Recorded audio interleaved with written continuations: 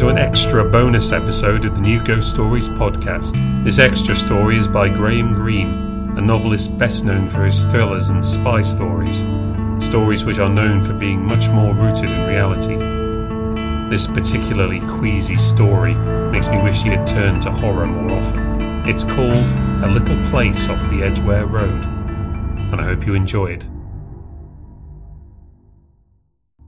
Craven came up past the Achilles statue in the thin summer rain.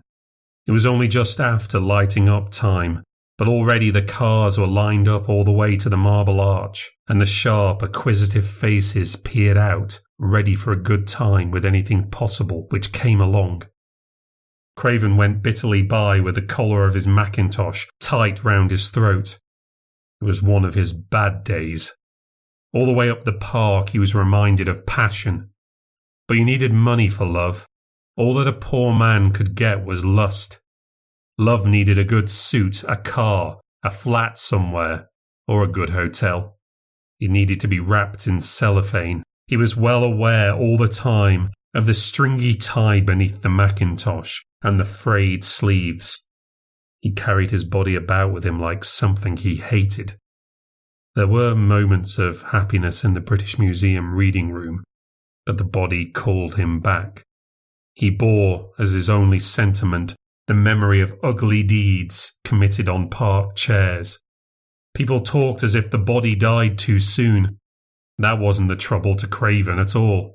The body kept alive, and through the glittering tinselly rain, on his way to a rostrum, he passed a little man in a black suit carrying a banner. "The body shall rise again!" He remembered a dream from which 3 times he had woken trembling. He had been alone in the huge dark cavernous burying ground of all the world. Every grave was connected to another under the ground.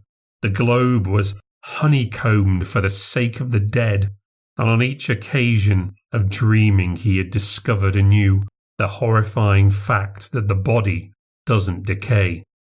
There were no worms and dissolution. Under the ground the world was littered with masses of dead flesh, ready to rise again with their warts and boils and eruptions.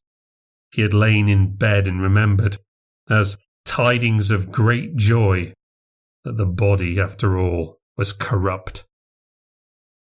He came up into the Edgware Road walking fast. The guardsmen were out in couples, great languid elongated beasts. Their bodies like worms in tight trousers. He hated them. And he hated his hatred because he knew what it was. Envy. He was aware that every one of them had a better body than himself. Indigestion creased his stomach. He felt sure his breath was foul, but who could he ask? Sometimes he secretly touched himself here and there with scent. It was one of his ugliest secrets. Why should he be asked to believe in the resurrection of this body that he wanted to forget? Sometimes he prayed at night. A hint of religious belief was lodged in his breast like a worm in a nut, that his body at any rate should never rise again. He knew all the side streets around the Edgware Road only too well. When a mood was on, he simply walked until he tired, squinting at his own image in the windows of Salmon and Gluckstein and the ABCs. So he noticed at once the posters outside the disused theatre in Culper Road. They were not unusual, for sometimes Barclays Bank Dramatic Society would hire the place for an evening, or an obscure film would be trade shown there. The theatre had been built in 1920 by an optimist. He thought the cheapness of the site would more than counterbalance its disadvantage of lying a mile outside the conventional theatre zone. But no play had ever succeeded, and it was soon left to gather rat holes and spider webs. The covering of the seats was never removed, and all that ever happened to the place was the temporary false life of an amateur play or a trade show. Craven stopped and read. There were still optimists, it appeared, even in 1939, for nobody but the blindest optimist could hope to make money out of the place as the home of silent film. The first season of Primitives was announced, a highbrow phrase. There would never be a second. Well, the seats were cheap, and it was perhaps worth a shilling to him now that he was tired, to get in somewhere out of the rain. Craven bought a ticket and went into the darkness of the stalls. In the dead darkness, a piano tinkled something monotonous, recalling Mendelssohn. He sat down in a gangway seat and could immediately feel the emptiness all around him. No, there would never be another season. On the screen, a large woman in a kind of toga wrung her hands, then wobbled with curious jerky movements towards a couch. There she sat and stared out like a sheepdog, distractedly through her loose and black and stringy hair. Sometimes she seemed to dissolve altogether into dots and flashes and wiggly lines. A subtitle said, "Pompilia betrayed by her beloved Augustus seeks an end to her troubles." Craven began at last to see a dim waste of stalls. There were not 20 people in the place. A few couples whispering with their heads touching, and a number of lonely men like himself, wearing the same uniform of the cheap Macintosh. They lay about at intervals like corpses, and again Craven's obsession returned, the toothache of horror. He thought miserably, I am going mad. Other people don't feel like this. Even a disused theatre reminded him of those interminable caverns where the bodies were waiting for resurrection.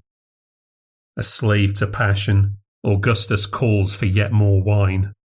A gross middle-aged Teutonic actor lay on an elbow with his arm around a large woman in a shift.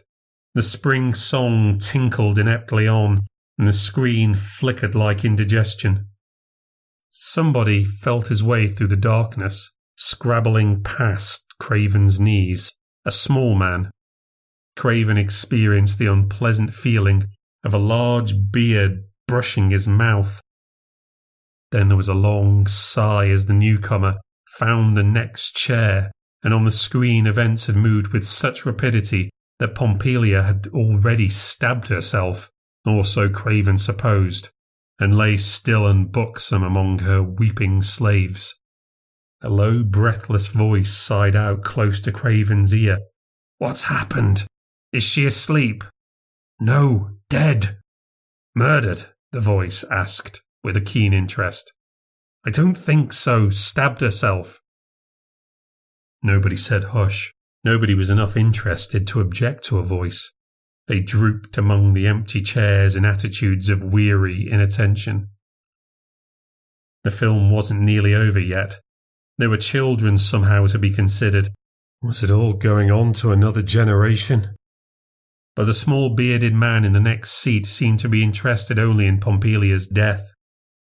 The fact that he had come in at that moment apparently fascinated him. Craven heard the word coincidence twice, and he went on talking to himself about it in low, out-of-breath tones. Absurd when you come to think of it. And then, no blood at all. Craven didn't listen. He sat with his hands clasped between his knees, facing the fact as he had faced it so often before that he was in danger of going mad. He had to pull himself up, take a holiday, see a doctor. God knew what infection moved in his veins. He became aware that his bearded neighbour had addressed him directly. "What?" he asked impatiently. "What did you say?" "There would be more blood than you can imagine." "What are you talking about?" When the man spoke to him, he sprayed him with damp breath. There was a little bubble in his speech like an impediment. He said, "When you murder a man..." "This was a woman," Craven said impatiently. "That wouldn't make any difference." "It's got nothing to do with murder anyway." "That doesn't signify." They seemed to have got into an absurd and meaningless wrangle in the dark. "I know, you see," the little bearded man said in a tone of enormous conceit. "Know what?" "About such things," he said with guarded ambiguity. Craven turned and tried to see him clearly. Was he mad? Was this a warning of what he might become, babbling incomprehensibly to strangers in cinemas? He thought, by God, no, trying to see. "I'll be sane yet. I will be sane." He could make out nothing but a small black hump of body. The man was talking to himself again. He said, "Talk such talk. I say it's all for £50, but that's a lie. Reasons and reasons. They always take the first reason, never look behind. 30 years of reasons, such simpletons." He added again in that tone of breathlessness and unbounded conceit. So this was madness. So long as he could realise that, he must be sane himself, relatively speaking. Not so sane perhaps as the seekers in the park or the guardsmen in the Edgware road, but saner than this. It was like a message of encouragement as the piano tinkled on. Then again the little man turned and sprayed him. "Killed herself, you say? But who's to know that? It's not a mere question of what hand holds the knife." He laid a hand suddenly and confidingly on Craven's. It was damp and sticky. Craven said with a horror as possible meaning came to him, "What are you talking about?"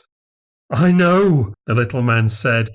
"A man in my position gets to know almost everything."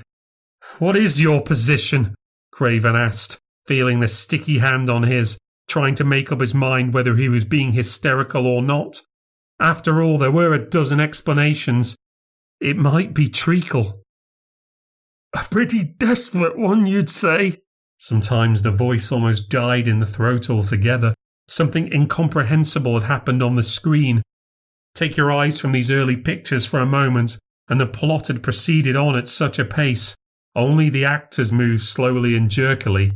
A young woman in a nightdress seemed to be weeping in the arms of a Roman centurion.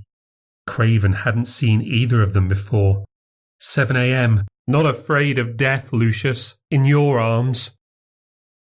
The little man began to titter knowingly. He was talking to himself again. It would have been easy to ignore him altogether if it had not been for those sticky hands which he now removed. He seemed to be fumbling at the seat in front of him. His head had a habit of lolling sideways like an idiot child's. He said distinctively and irrelevantly, "Bayswater tragedy." "What was that?" Craven said. He had seen those words on a poster before when he entered the park. "What? About the tragedy?" "I think they call Cullen Mews Bayswater." Suddenly the little man began to cough, turning his face towards Craven and coughing right at him. It was like vindictiveness. The voice said, "Let me see my umbrella." He was getting up.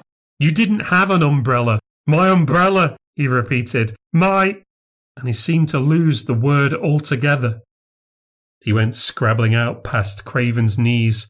Craven let him go, but before he had reached the billowy, dusty curtains of the exit, the screen went blank and bright. The film had broken, and somebody immediately turned up one dirt-choked chandelier above the circle. It shone down just enough for Craven to see the smear on his hands. This wasn't hysteria. This was fact. He wasn't mad. He had sat next to a madman who in some muse— what was the name? Colin.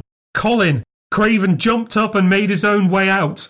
The black curtain flapped in his mouth, but he was too late. The man had gone, and there were 3 turnings to choose from. He chose instead a telephone box and dialed with a sense odd for him of sanity and decision 999. It didn't take 2 minutes to get the right department. They were interested and very kind. Yes, there had been a murder in a mews, Cullen Mews. A man's neck had been cut from ear to ear with a bread knife. A horrid crime. He began to tell them how he had sat next to the murderer in a cinema. There couldn't be anyone else. There was blood on his hands, and he remembered with repulsion as he spoke the damp beard. There must have been a terrible lot of blood. But the voice from the yard interrupted him. "Oh no," it was saying. "We have the murderer, no doubt about it. It's the body that's disappeared." Craven put down the receiver. He said to himself aloud, "Why should this happen to me? Why to me?" He was back in the horror of his dream, the squalid, darkening street outside was only one of the innumerable tunnels connecting grave to grave where the imperishable bodies lay. He said, "It was a dream, a dream." And leaning forward, he saw in the mirror above the telephone his own face sprinkled by tiny drops of blood like dew from a scent spray. He began to scream, "I won't go mad! I won't go mad! I'm sane! I won't go mad!" Presently a little crowd began to collect, and soon a policeman came.